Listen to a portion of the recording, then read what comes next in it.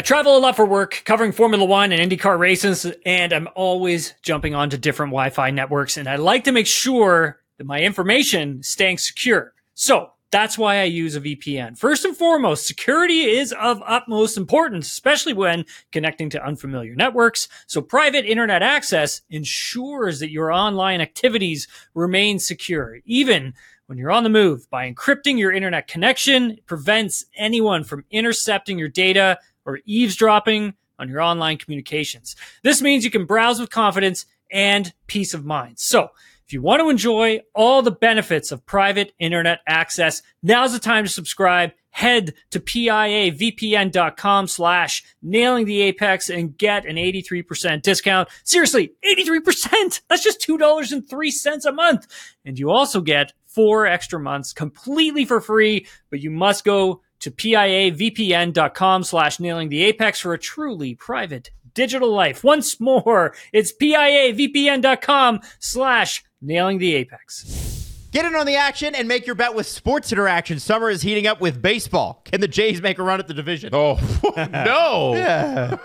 Hey, but you can bet before the game, whichever way you think. Live and in play and all your favorite teams and hot dog contests. Woo! Woo! SportsInteraction.com/STPN or download the app to get started. It's 19 plus. And what do you have to do, Steve? Please play responsibly. Welcome to Nailing the Apex, everyone. I'm Tim Hungarian. Please head on over to Spotify. Give us a 5-star rating and a follow. Same goes with Apple Podcasts as well. Write a review as it really helps us grow this show. You can follow me on social media at Tim Hungarian, and you can watch us on YouTube as well. Joining me today from Fangraphs, it's Michael Bauman. Michael, how you doing, man? I'm doing okay. How are you? Not too bad, thank you. Michael just got out of the shower, borrowed his wife's hairdryer, and here we are. I'm glad we're doing this on video with I'm glad we're using video for this. When I was a younger man, I had made plans to meet a friend for dinner, and I texted her to tell her when to expect me at the restaurant. And she said, "Oh, I just got out of the shower." And I was informed much later that this was like a clue, like a hint that she was dropping that I didn't pick up on. So I want you to take that in the same spirit that I was dropping hints at you. And now at your entire listenership. Copy that. We all know now. Okay, Hungarian Grand Prix, buddy. Red Bull captures their 12th straight win with Verstappen on Sunday. It's a massive achievement. I mean, obviously, then Verstappen getting his 7th straight victory as well. I mean, so for those listening and watching, so 11 straight wins, that was the record set back in 1988 with the McLaren MP44, which arguably is probably one of the greatest race cars ever built. I mean, that is an argument that a lot of us do have. Yeah. It was driven by two incredible race car drivers in Alain Prost and Ayrton Senna. But today, Red Bull Racing beat that. I mean, how impressed are you by this, Bauman? And then I'll tell you why I am. But yeah, I want to hear your thoughts on this. I mean, I think that's one of those records that knowing who held it before tells you how special it was. I mean, that is like one of the greatest car driver combinations of not just Formula One, but any racing series. And like, I don't know what else there is to do but point at the scoreboard, because that's how dominant the Red Bull and Max Verstappen have been in particular over the past year or so, the past 12 months. Building a car that is like that competitive, I would say in this day and age of Formula One with this new regulation, and then also factor in on top of that, we have a cost cap as well. We have the CFD, the wind tunnel runs that teams are allotted for the beginning of the season. It goes all the way up through to June till we get a reset. But that being said, Red Bull starting the season with the least amount of Red Bull CFD time, wind tunnel runs that they can actually do. So every time a team flicks on the wind tunnel, that costs them a run. So for a team like Red Bull, who had 60, I think it was like 65%, if I'm not mistaken, of wind tunnel runs and CFD design time. So every time they sort of flick that switch on, and if they've screwed up and they've just walked in and they put something in there and then someone's ass accidentally hits a button and turns the thing on, that costs them a run. So every time they go in there, have to execute, have to make sure that you're disciplined in the fact that you know exactly what you're doing with the component, and you know exactly what you're expecting to get from it at the same time. So if you go all the way back to like the 80s and stuff like that, I mean Bauman, like they didn't have cost caps, right? Like they didn't have, you know, wind tunnel. They didn't have money time. back then. Like, well, certain teams did, right? So that's the other part to this. No, I'm saying like, the concept of money had not been invented in 1988. There you go, exactly. So now, you know, I would argue that it's harder just because of all of those things, and then factor in obviously Max Verstappen is a generational talent. He's got to take this thing to victory lane every Sunday. So I think for myself, when I look at what Red Bull has done here, I mean, it's extremely impressive because of those facts that I point out. Like it's not an easy thing for them to do. And yes, they were most definitely working on this car last year, like back in 2022, but still, granted, they have to work within the confines of like, this is how much time you get to work on this thing. And Adrian Newey and his staff, they've made a monster. It's a monster of a race car. Yeah, I think comparing it to the 80s, it's just such a different challenge because the tasks are like the demands are so much more refined now that you need every single wind tunnel run just because of how precise you have to be, the level of air, you know, aerodynamics that they're working at, the level of engineering that they're working at. And it's so difficult to be creative within the rules as strict as they are now compared to when Newey started, you know, in the late 80s, early 90s, or go back to, you know, the first ground effect era, you know, the introduction of wings, like all the big technological jumps. You're not allowed to make a technological jump like that. Or if you do, you have to find it in these incredibly minute spaces. And I think that's the most impressive thing about what Red Bull's done. They didn't necessarily have the fastest car out of the gate, but they were able to identify a unique design avenue that nobody else spotted that turned out to be maybe not the highest ceiling, but the highest ceiling that was feasible to execute. You know, we could talk about the Mercedes floor and, you know, them not being able to get it in the window.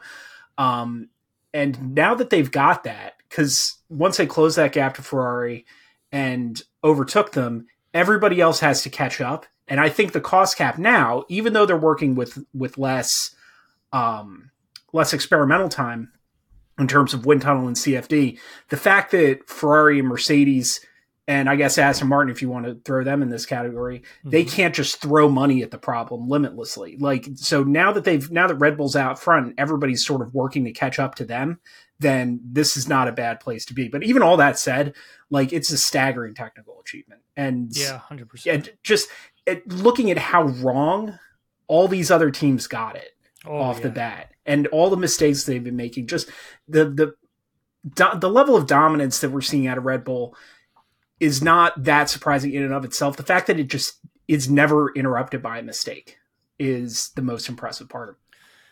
I mean, you take Mercedes, for instance, and their technical staff, and just how many, you know, how, I guess, use the word stubborn in going in the direction with last year's car for as long as they went.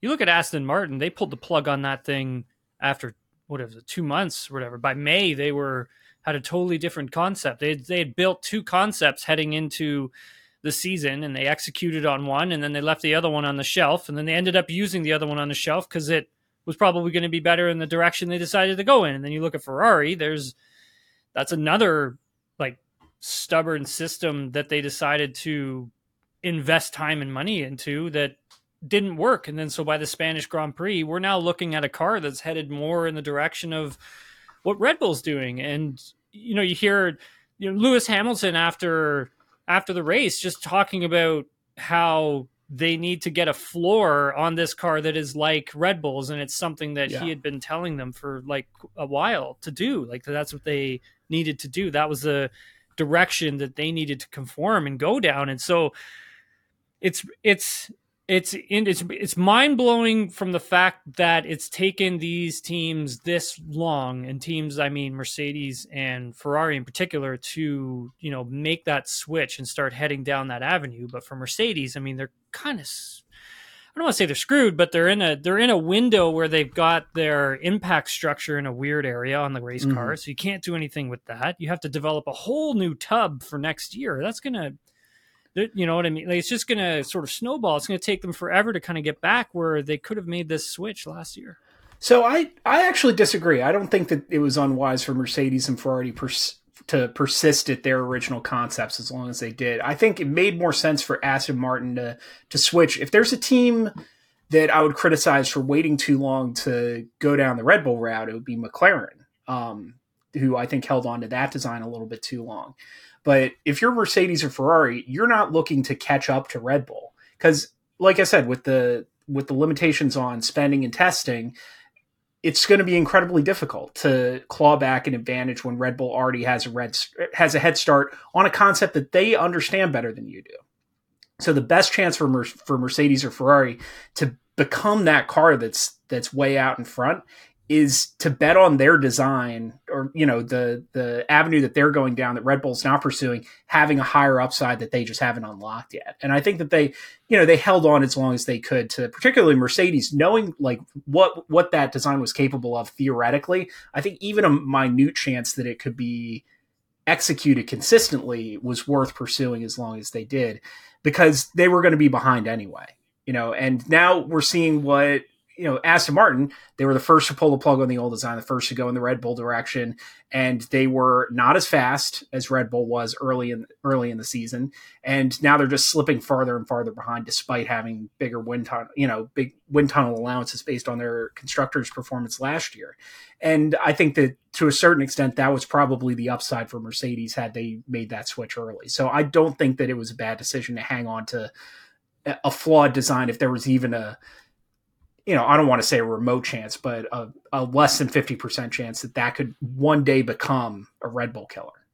I just think if you have that intellectual might and all the money behind you and all the things that, but you don't anymore. These teams, but like Mercedes, like has some talent behind the scenes. Sure, they've got the talent and money, but there are limits to how much of it they can use now. Like for them for them to not like actually see this over such a perceived amount of time, right? Bauman, it's not like it was only a couple of months, right? They went down this avenue for like well over a year, like well over it. And it's kind of like, well, they should have seen this like before, like 6 months in. Like these teams are making decisions, big ones, quickly, and I just don't see why Mercedes decided to hang on as long as they did.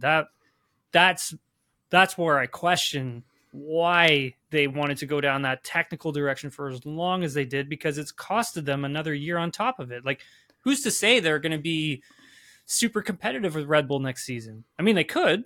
I mean, it can happen. Mm-hmm. They can come back and it could be a close season next season. But I mean, technically, this has put them back until 2025, realistically. Yeah, absolutely, it has. And I think that was always going to happen once they made that initial wrong turn.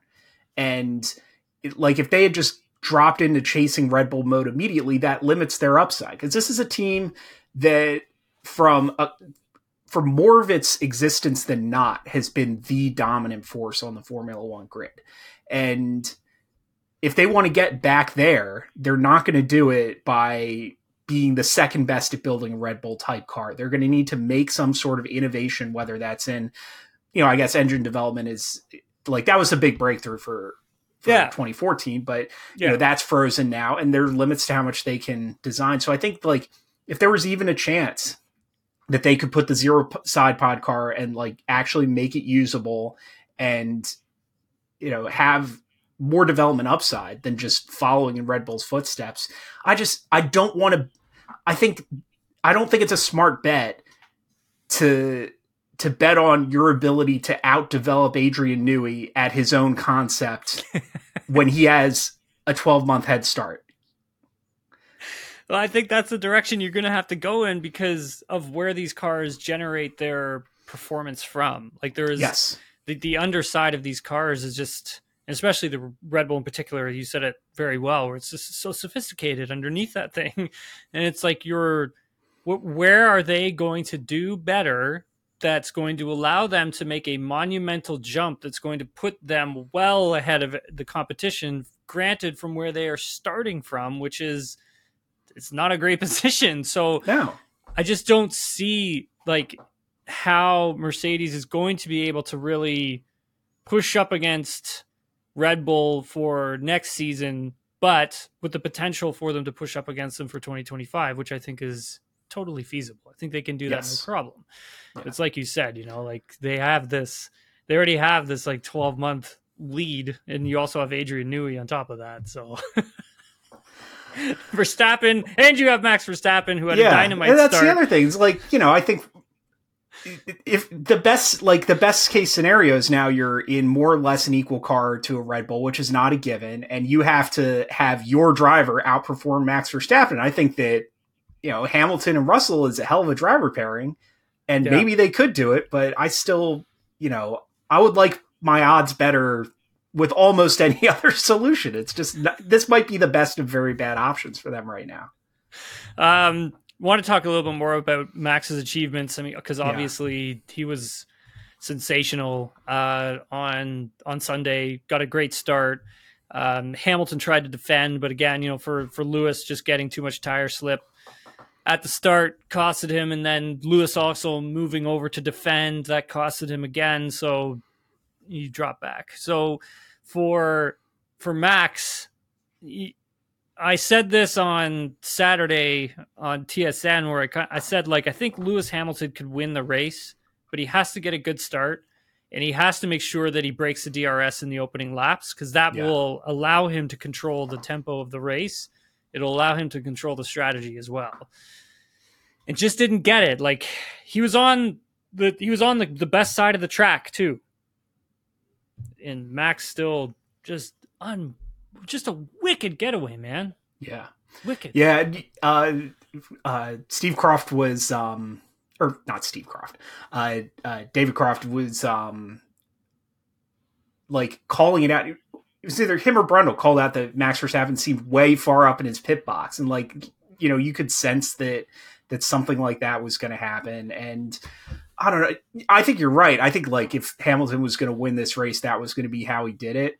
But I'm not even convinced that would have been enough, because we saw Lando get away and lead the race, and the Red Bull just came back at him. It's just sort of a matter of time. You're being chased by like a shark. It's eventually like it's going to run you down, and that's just sort of what it's like being out in front of the Red Bull at this point. But that said, I was disappointed that this slipped so quickly into just the typical 2023 race. Yeah. Verstappen's out front, Sergio Perez biffs qualifying and is slowly, methodically working his way up the field, inexplicable bad luck of double DNF for Alpine and inexplicable strategic decisions from Ferrari. Like, we're just playing the hits at this point. For Lando, I was impressed to see him come away with second place in this race. I honestly thought he was going to finish third. I thought he did a really nice job in that final stint of keeping Sergio at bay. And for Lando, that was not an easy thing to do, simply because of the traffic that he had to negotiate during the final stint. And then add on top of that, maintaining a high level of pace and then keeping the tire alive. I believe it was the medium compound, a fresh new medium compound that he had left that he used in that final stint. And again, just trying to keep that alive, because the tire deg this weekend was extremely high on all forms of tires. It wasn't just that the soft tire had a lot of deg. It was like all of them. They all had an extreme amount of wear. And I thought that for Lando to perform and to hold position in that McLaren, remarkable drive from him, Bauman. Just really great stuff. One of the best of his career. I think hugely more impressive than last time out at Silverstone for McLaren in general. because we know like Silverstone it seemed like it came out of nowhere, but that's the type of track where you would expect them to be stronger. Abnormally cool conditions, high speed corners, harder tire sets to mitigate some of the issues that like those circumstances were ideal. And they delivered absolutely, and it was a huge step forward. I thought that the equivalent of replicating that at Hungary on the 3 softest tires in the range, I thought the equivalent of that would have been something like them finishing 7th and 9th. Yeah. I didn't think that this was possible for McLaren. So like not just Lando, but Piastri being, composed enough and opportunistic enough to sneak into second place on the opening lap. That was really impressive from him too. I come away I'm blown away by what they did this weekend. I think that, if Red Bull breaking the consecutive wins record is the story of the weekend, McLaren's performance is right behind it. And for those listening and watching, if we go back to the British Grand Prix, Andrea Stella I sat in on a press conference with Andrea Stella, and we were asking him about the next race that was coming up in Hungary. And it was interesting him telling us that, they didn't have high hopes for that race because of the characteristics of the track didn't really suit the car. And then on top of that, Hungary is usually a really hot race in when they do it. It's blisteringly hot. So track temps, that doesn't favor the McLaren either, like you had said, with the British Grand Prix being nice and cool, which is something I can never tell because they all reported in Celsius. So whatever, I heard 46 degrees down there. And I was like, sure. I'm like, taking out a really pencil hot. And paper as I'm watching on TV. Let's just say it's really hot, dude. But that being said, like, Stella was kind of warning all of us that, Hungary was going to be a bit of a struggle for them. They didn't really change much to the car coming to Hungary. And so, just really interesting to know, a lot of these teams, Alfa Romeo, for instance, and the qualifying performance that, Zhou Guanyu had, and even Valtteri Bottas at that point, the qualifying stuff has been really interesting to watch this season because the teams are so close. In Q3, even though they're all running the hard tire, they're still separated by 9/10 from first place all the way back to 20th. Yeah. I haven't seen it that close, man. But then once we get into these races, it throws a huge wrench into everything because nobody knows what to expect from their race cars. The teams don't even know. Like I've never seen it like this before. Like these guys don't even know. Like Red Bull seems like they're the only ones who understand their car, how much tire drag they're going to have, how much the car eats the tire within the races. These other teams, man, they just don't know. It's remarkable to watch. And I think that's why Lando Norris's performance to me for Sunday was so impressive because no one had any idea of how they were going to go. Norris breaking the first place trophy. Did you see that? Yeah. Dude. Good for him. Gonna need some super glue to pull that thing back together, buddy. That's for sure. I remember, I think it was Real Madrid won like their Spanish League Cup like 10 years ago. And, they all have the open top bus tour through the city, their championship parade basically.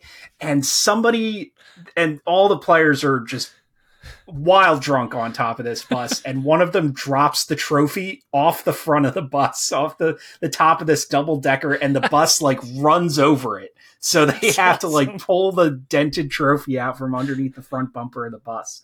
So, dude. I think we're a little precious about trophies. I think that, trophies are made to be displayed and to have a little bit of, use. So I don't mind it. Sergio Perez finishing third had a difficult weekend. You alluded to a bit of it there earlier, but free practice 1 straight out of the pits. I think he was like 3 laps in, friggin' bins it.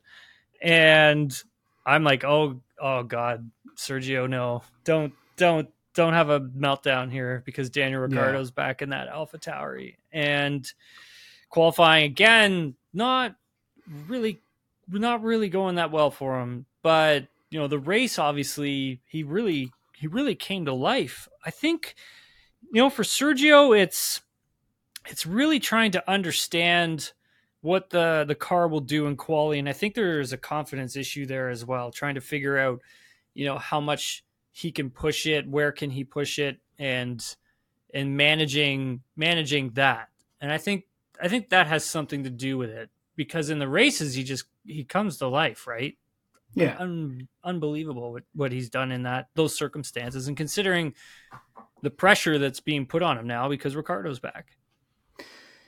It's sort of what he's always done. I kind of stylistically enjoy cars and drivers who underperform in qualifying and find a way to back to the front on Sunday. I think that there's something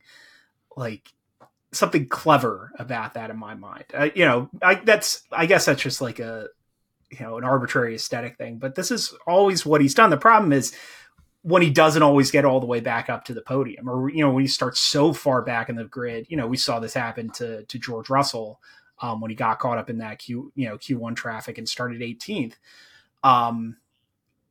It's been tougher recently for Checo to make it back to the front of the pack, because if you take it for granted that Verstappen's going to start on pole, win the race, which is usually what's going to happen, does it matter that much if he qualifies second and finishes second, or if he qualifies eighth and finishes second? I think having this result, having these points back under his belt, will probably do him a world of good in terms of confidence. But at a track where he hasn't traditionally been the most successful either. So I think that, he wasn't, I wouldn't call him the standout performer of the day by any stretch. I think that, I put the McLarens and Hamilton, the start notwithstanding, ahead of that. But it's good for him. They don't ask how, they ask how many. And I think that this was that kind of weekend for Checo. For racing drivers, there's in my time coming through racing, there were always drivers who were good at practice, and then not so great with qualifying and not so great with racing. And then there was always drivers who were not great with practice. They were great with qualifying, and then they sucked in the race. Yeah. And they crumbled under the pressure. But there were also drivers who were great at all three: practice, qualifying, and race, because it's a different mindset, it's a different style, and it's a different way of attacking. And all three of those things, if you are able to have a driver who is solid at all three of those things, you've got something special, because not all these racing drivers who are on the Formula One grid can do all that consistently and be great at it consistently. I mean, you take Sergio Perez for qualifying, not the greatest qualifier. Is he a good racer? Yeah, he's a great racer. So I think that's something that he needs to take a step back and take a look at. And I think that's where the confidence stuff kind of comes into play when we talk about Sergio Perez. But Lewis Hamilton finishing fourth, was chasing him down. The Mercedes coming to life again, just at the end. They made mention of it on the broadcast, Bauman, of low fuel tanks, yeah. And maybe that has something to do with it. And yeah, I tend to agree. I mean, I don't think they, again, really know why they're as competitive as the race was starting to dwindle down towards the end. Yeah.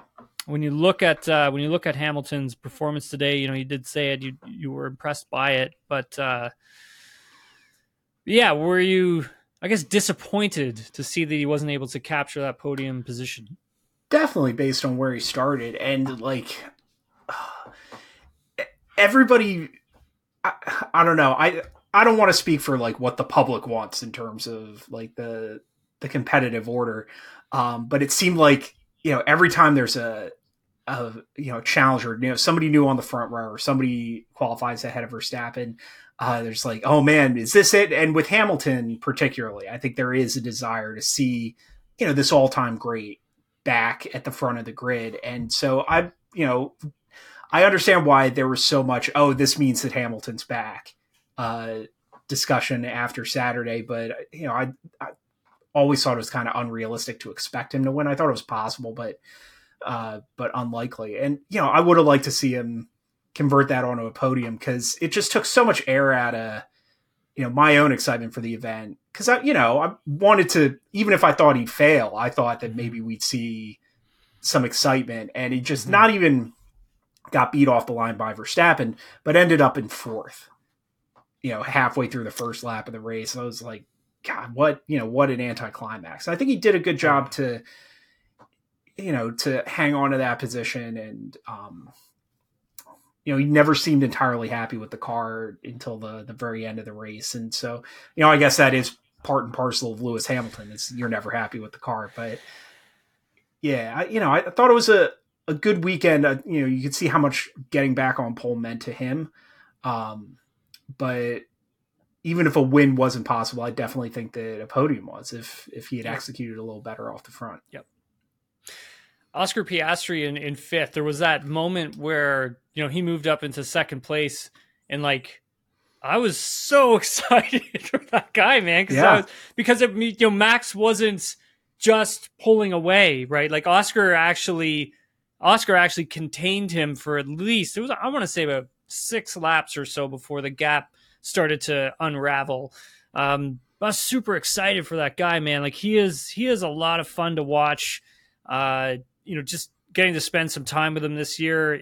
He's super down to earth. He's easy to talk to. And he's a driver you really want to root for. Like he's a good dude and fast as hell, man. He's a rookie and he's pushing Lando, really pushing him. So it's nice to see. I wasn't too sure what to expect from Oscar this season, and the way everything went down with him last year, I felt that there was a lot of pressure on his shoulders coming to McLaren for this season and really having to perform. Definitely. And, I've been impressed by what we've seen out of him. And, more than anything in the past couple weeks, because we knew that Lando Norris had this in him. And that was always a big question about Piastri. Was he going to show flashes of brilliance like so many other F2 champions, or, did he have the goods? And I guess we don't know if he's got the goods yet, but he's certainly seems to be on the way to acquiring the goods. Just the move to get into second on the first lap was just so calm and measured, and, demonstrated such awareness. And, I was just really impressed that he went there and was able to hang on to it. Who knows what would have happened. He got a little hard done by in the pit stops. McLaren let Lando undercut him. And I don't think that is necessarily a thing, but it's something, if I was Mark Webber, I would be going in there and being like, what were you guys doing there? Yeah. I'm not mad. I just curious. We should talk about this. Yeah. 100%. I was just going to bring that up, and I'm glad you did. Because you know what? If I'm Mark Webber, that's the first thing I'm doing as soon as the race ends. I'm going to find out where Zach Brown is. You're going to go have a conversation, and then we're going to get Andrea Stella. We're going to bring him into it too, and we're going to figure out what was going on there. Because, I don't know if that was, I don't want to say fair, but I would like an explanation as to why. Yeah, that would. And if I'm Mark Webber, that's what I want. Even if you want to say that, I think there's a perfectly reasonable argument to be made that if the purpose of that was to get Lando out in front because they thought that he had the better chance, I think that's an entirely legitimate call to make. Let's flag this for later. 100%. George Russell finishing sixth. I know Sergio Perez got driver of the day, but I don't know what the hell people are thinking, because I think George Russell should have been driver of the day. I mean, guy was P18 starting on the hard tire compound, and he had to make that thing last, brother. I would have bet my bottom dollar that he got overeager at the start and ended up finding Kevin Magnussen. I guess we'll just say finding Kevin Magnussen and yard sailing all over the place. Basically doing the when he got out of 18th and that crash happened around him and he escaped unscathed. I was like, oh, maybe this is a new, less yeehaw version of George Russell that we're seeing now. He was. I thought he was spot on in his comments after qualifying, where, it's basically like we got caught, I got caught up in traffic. There was nothing I could do about it, but also like it wasn't an accident. Like we made a mistake. We messed up leaving it this late. I think that's exactly right. They shot themselves in the foot and they can't afford to be that casual, with, like you said, everybody bunched up within basically a second. And so, acknowledging that it was a mistake either on his part or a strategist or both to they deserve to be back in 18th to start there. I think he did a pretty good job of making the offset strategy work and methodically working himself up, through the field, staying out of trouble, keeping his nose clean. I think that getting back into sort of middle points finish is a pretty decent reward. I think I'd be happy with that if I were him. It's been tough for, I think also on top of that, it's been tough for Russell lately.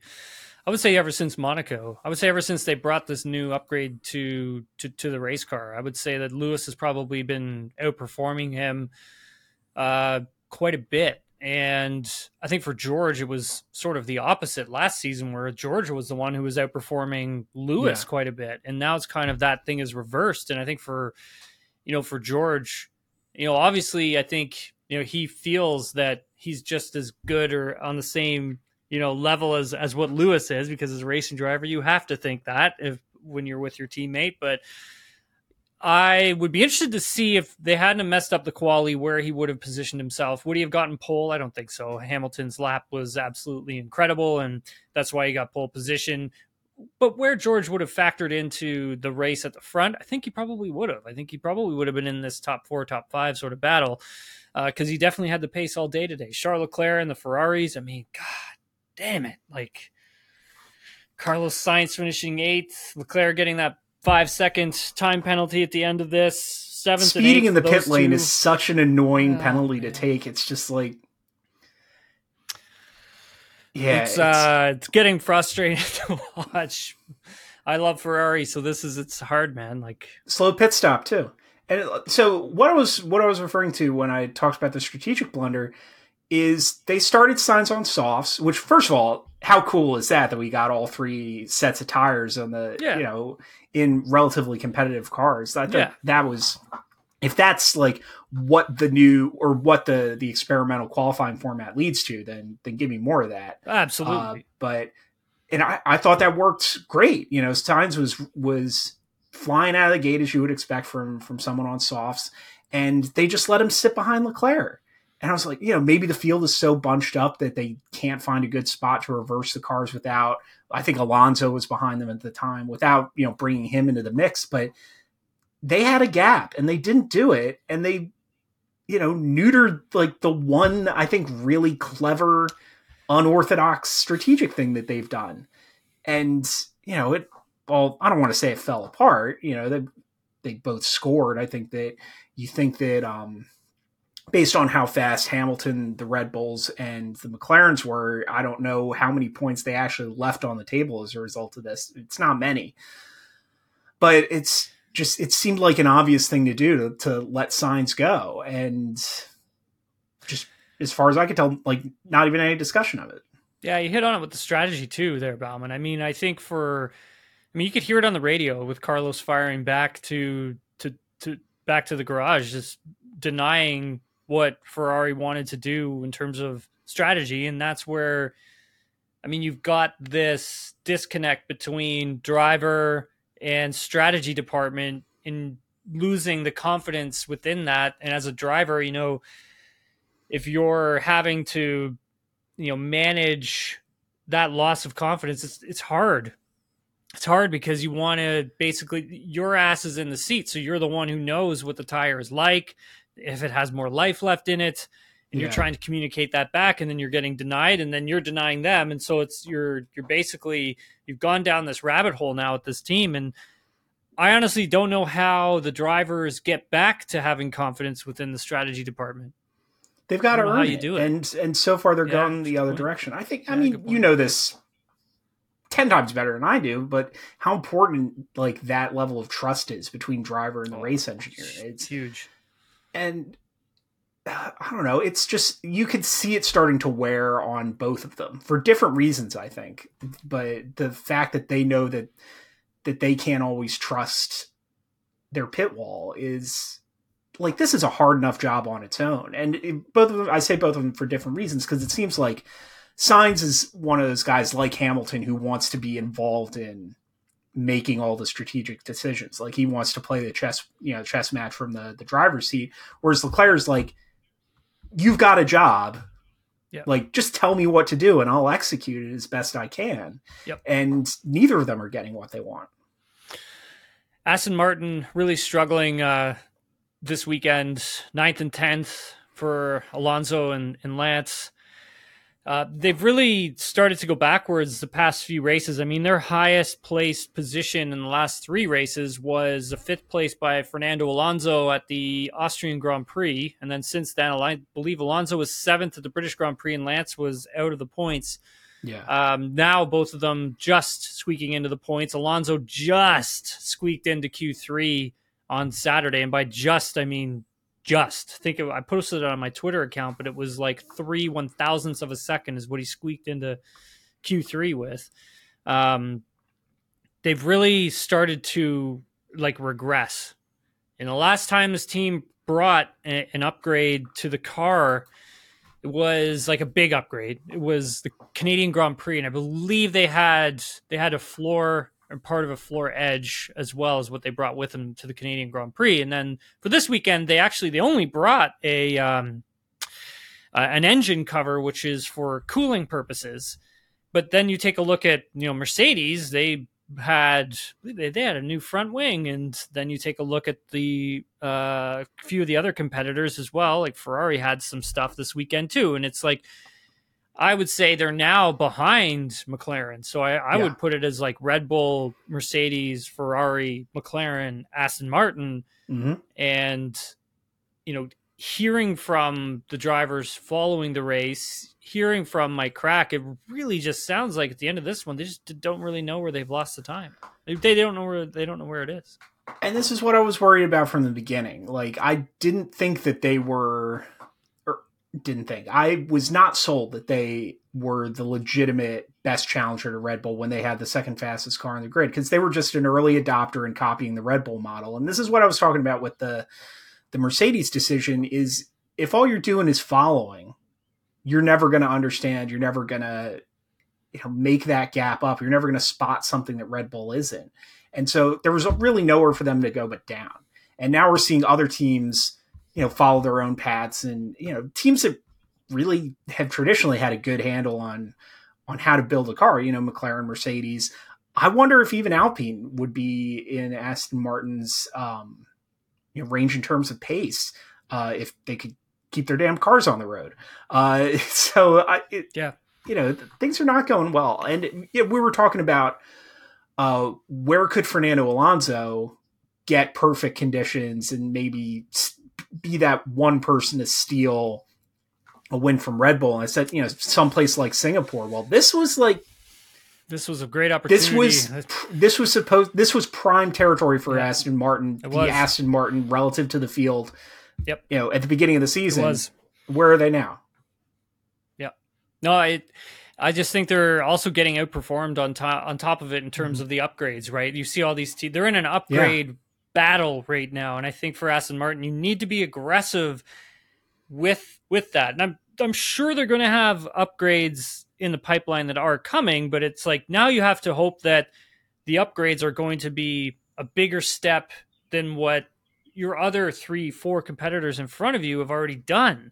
And that's a lot to ask, because they're going to update what they've already got as well. And so you're in this war, but you haven't struck first with those big upgrades, right? Like, Mercedes, they changed the whole friggin' car in Monaco.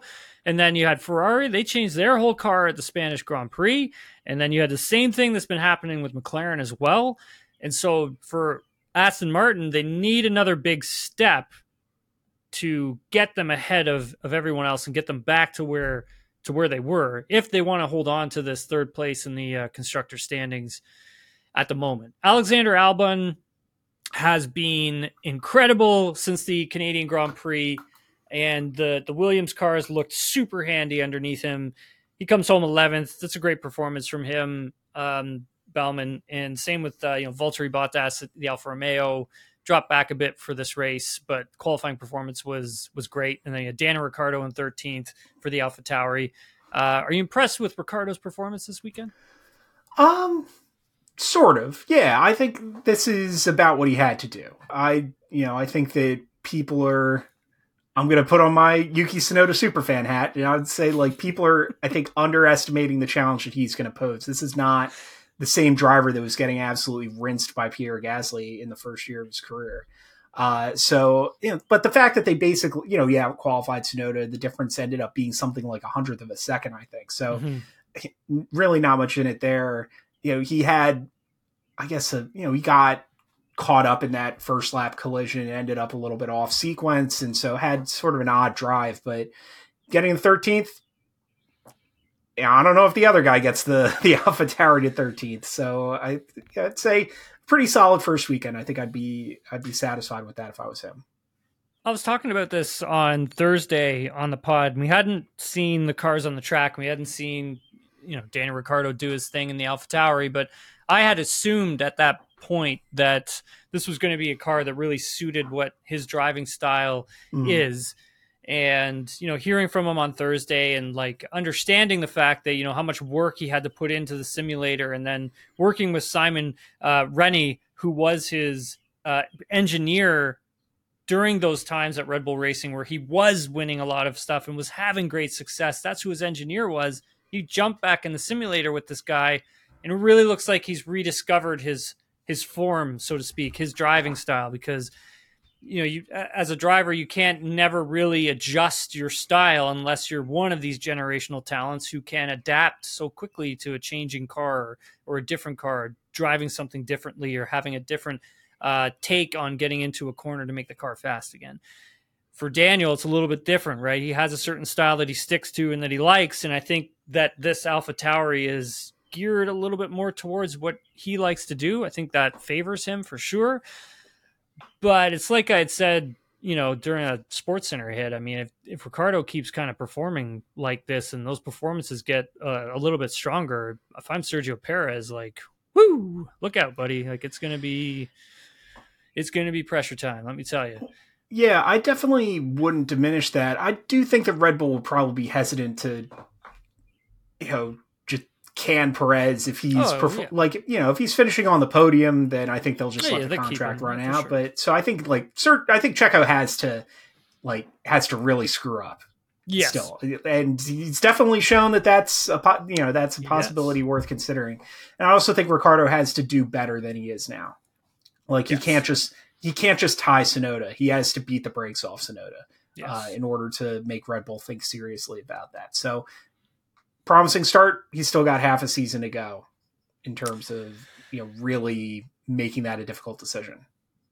Nico Hulkenberg in the Haas. I mean, again, Haas qualifying not too bad, but then dropping like a stone in the race. Still, again, with that understanding of race tire and what the car does. They haven't really also had a lot of upgrades to this car. I mean, I think they brought a bit for this weekend, but it was nothing huge.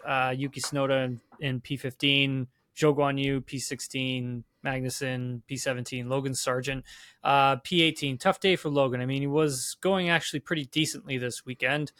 Had that spin, and then immediately they retired the car. I guess you're Bauman as an American. Mm-hmm. What do you think? What's going on? Not the follow-up I wanted from a strong weekend at Silverstone. What I'll say is, as much as McLaren deserves extra credit for succeeding on a track that, we talked about track with McLaren and Aston Martin. I think the same applies to Williams. This is not the kind of place that I would expect them to really perform well. So would I have liked to see Logan Sargent not literally qualify 20th? Yeah. But, I'm not surprised that he took a step back from a strong Silverstone weekend where I think he had a real argument to be in the points. But, I'm not running out of patience with him yet, but I think he's got to get on the scoreboard pretty soon, or else people are going to start asking questions. Yeah, I think he's closed down the delta between him and Alex. I mean, where at the beginning of the season I think it was like maybe around a second, and then he's kind of clawed it back to just about a few tenths. I think like it's also a car that's more suited for Alex. I mean, this isn't really a car that's suited for what Logan does. So I think for Logan, it's trying to figure out where can he sort of make the difference, and then where can they go in a direction with setup where he can still be quick. He was fast in the race. I mean, he was lapping faster than Alex was, which is good. It's a great sign. That's got to fill him with a lot of confidence, to be honest, because Alex is friggin' fast right now. But yeah, like you said, I think he's going to be okay, and it looks like the learning's coming and stuff like that. So the next race in Spa, I think Williams is going to be pretty strong, and I think that's going to be, Logan's going to have to take that next step, I think, once we get to Spa. Yeah. What else we got? So we got questions. So let's head over and do the debrief. So it's a new segment for our listeners and viewers where we take your questions and we pretend like we know what we're talking about. You got music for the debrief? I hope they put music over there. They may not. They may not do anything. They may just be straight. You got a big schwung the debrief.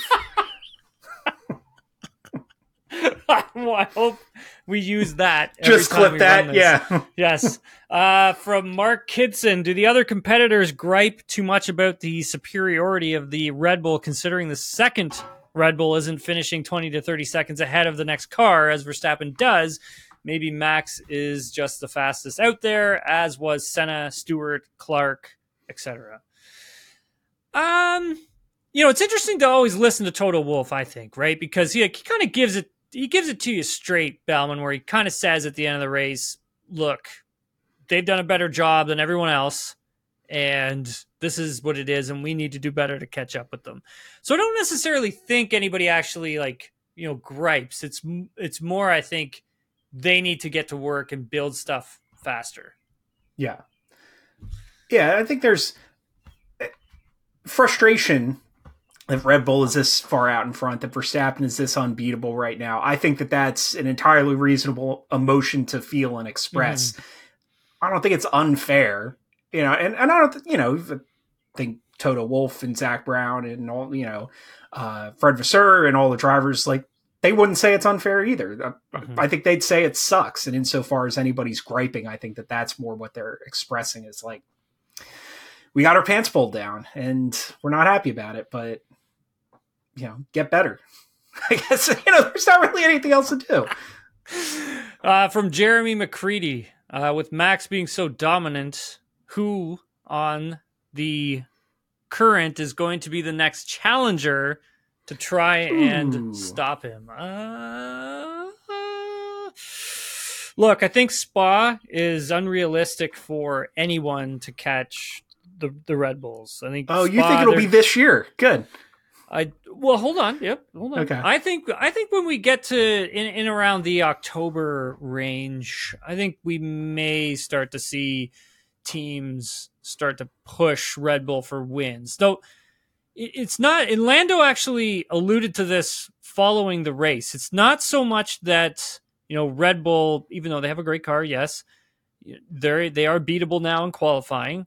It's the races where they struggle because they struggle in terms of the tire degradation, where the Red Bull doesn't use the tires, chew them up as much as the other competitors' cars do within the actual race itself. And that's where the understanding needs to sort of come in. And that's why I think there's going to be a team who kind of starts to get to grips with that quicker. And I think we're going to see it. I honestly think we'll see someone challenge for a win at some point this season. I mean, we did actually almost see it in Monaco. Yeah. Granted. I think Monza will always has capacity to throw up an upset. I think, this is second to last race on the calendar. So, or not second to last. I'm looking at the third to last race is Brazil. And Brazil. That's a place where Mercedes has been stronger than Red Bull. I mean, it was the only place that Mercedes was stronger than Red Bull last year. And I think, if you're talking about tire dag, then Mercedes is a car that's, fairly close, and they've got two drivers who are good at managing their tires. So that's, the two races I would circle, short of Max just blowing a tire and hitting a wall. Like, I think that's what I think it's going to take. And I'm impressed that hasn't happened already. In terms of like who can like actually push him as a driver, I think the obvious answer to me is a fully rearmed and reengaged Lewis Hamilton. But as much as Lando Norris's stock has been on the rise, I think he's another guy who I think like could actually take it to Verstappen, particularly if Verstappen and Red Bull start to get complacent, whether that's 24, 25, if he's got a car that is actually capable of winning races regularly, he could be really dangerous. Mm-hmm.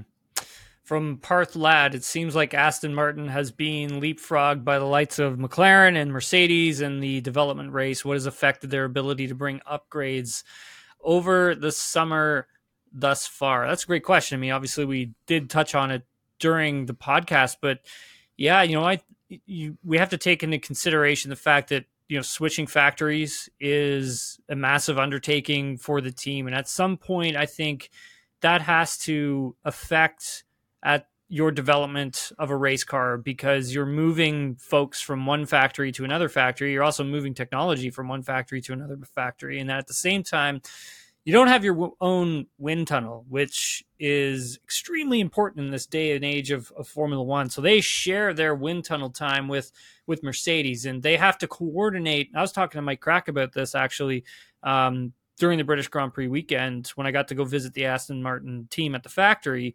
Made mention to me that they have to schedule when they are actually allowed to go and use the Mercedes wind tunnel. So they can coordinate, so they're not both there, going over top of each other, but they have a set days, set times that they're allowed to go and do that. So they can't just go to their wind tunnel on a Monday, randomly throw the car in there and start testing. No, yeah. It's like Friday, Saturday, Sunday. Those are your days at this time, from this time to this time.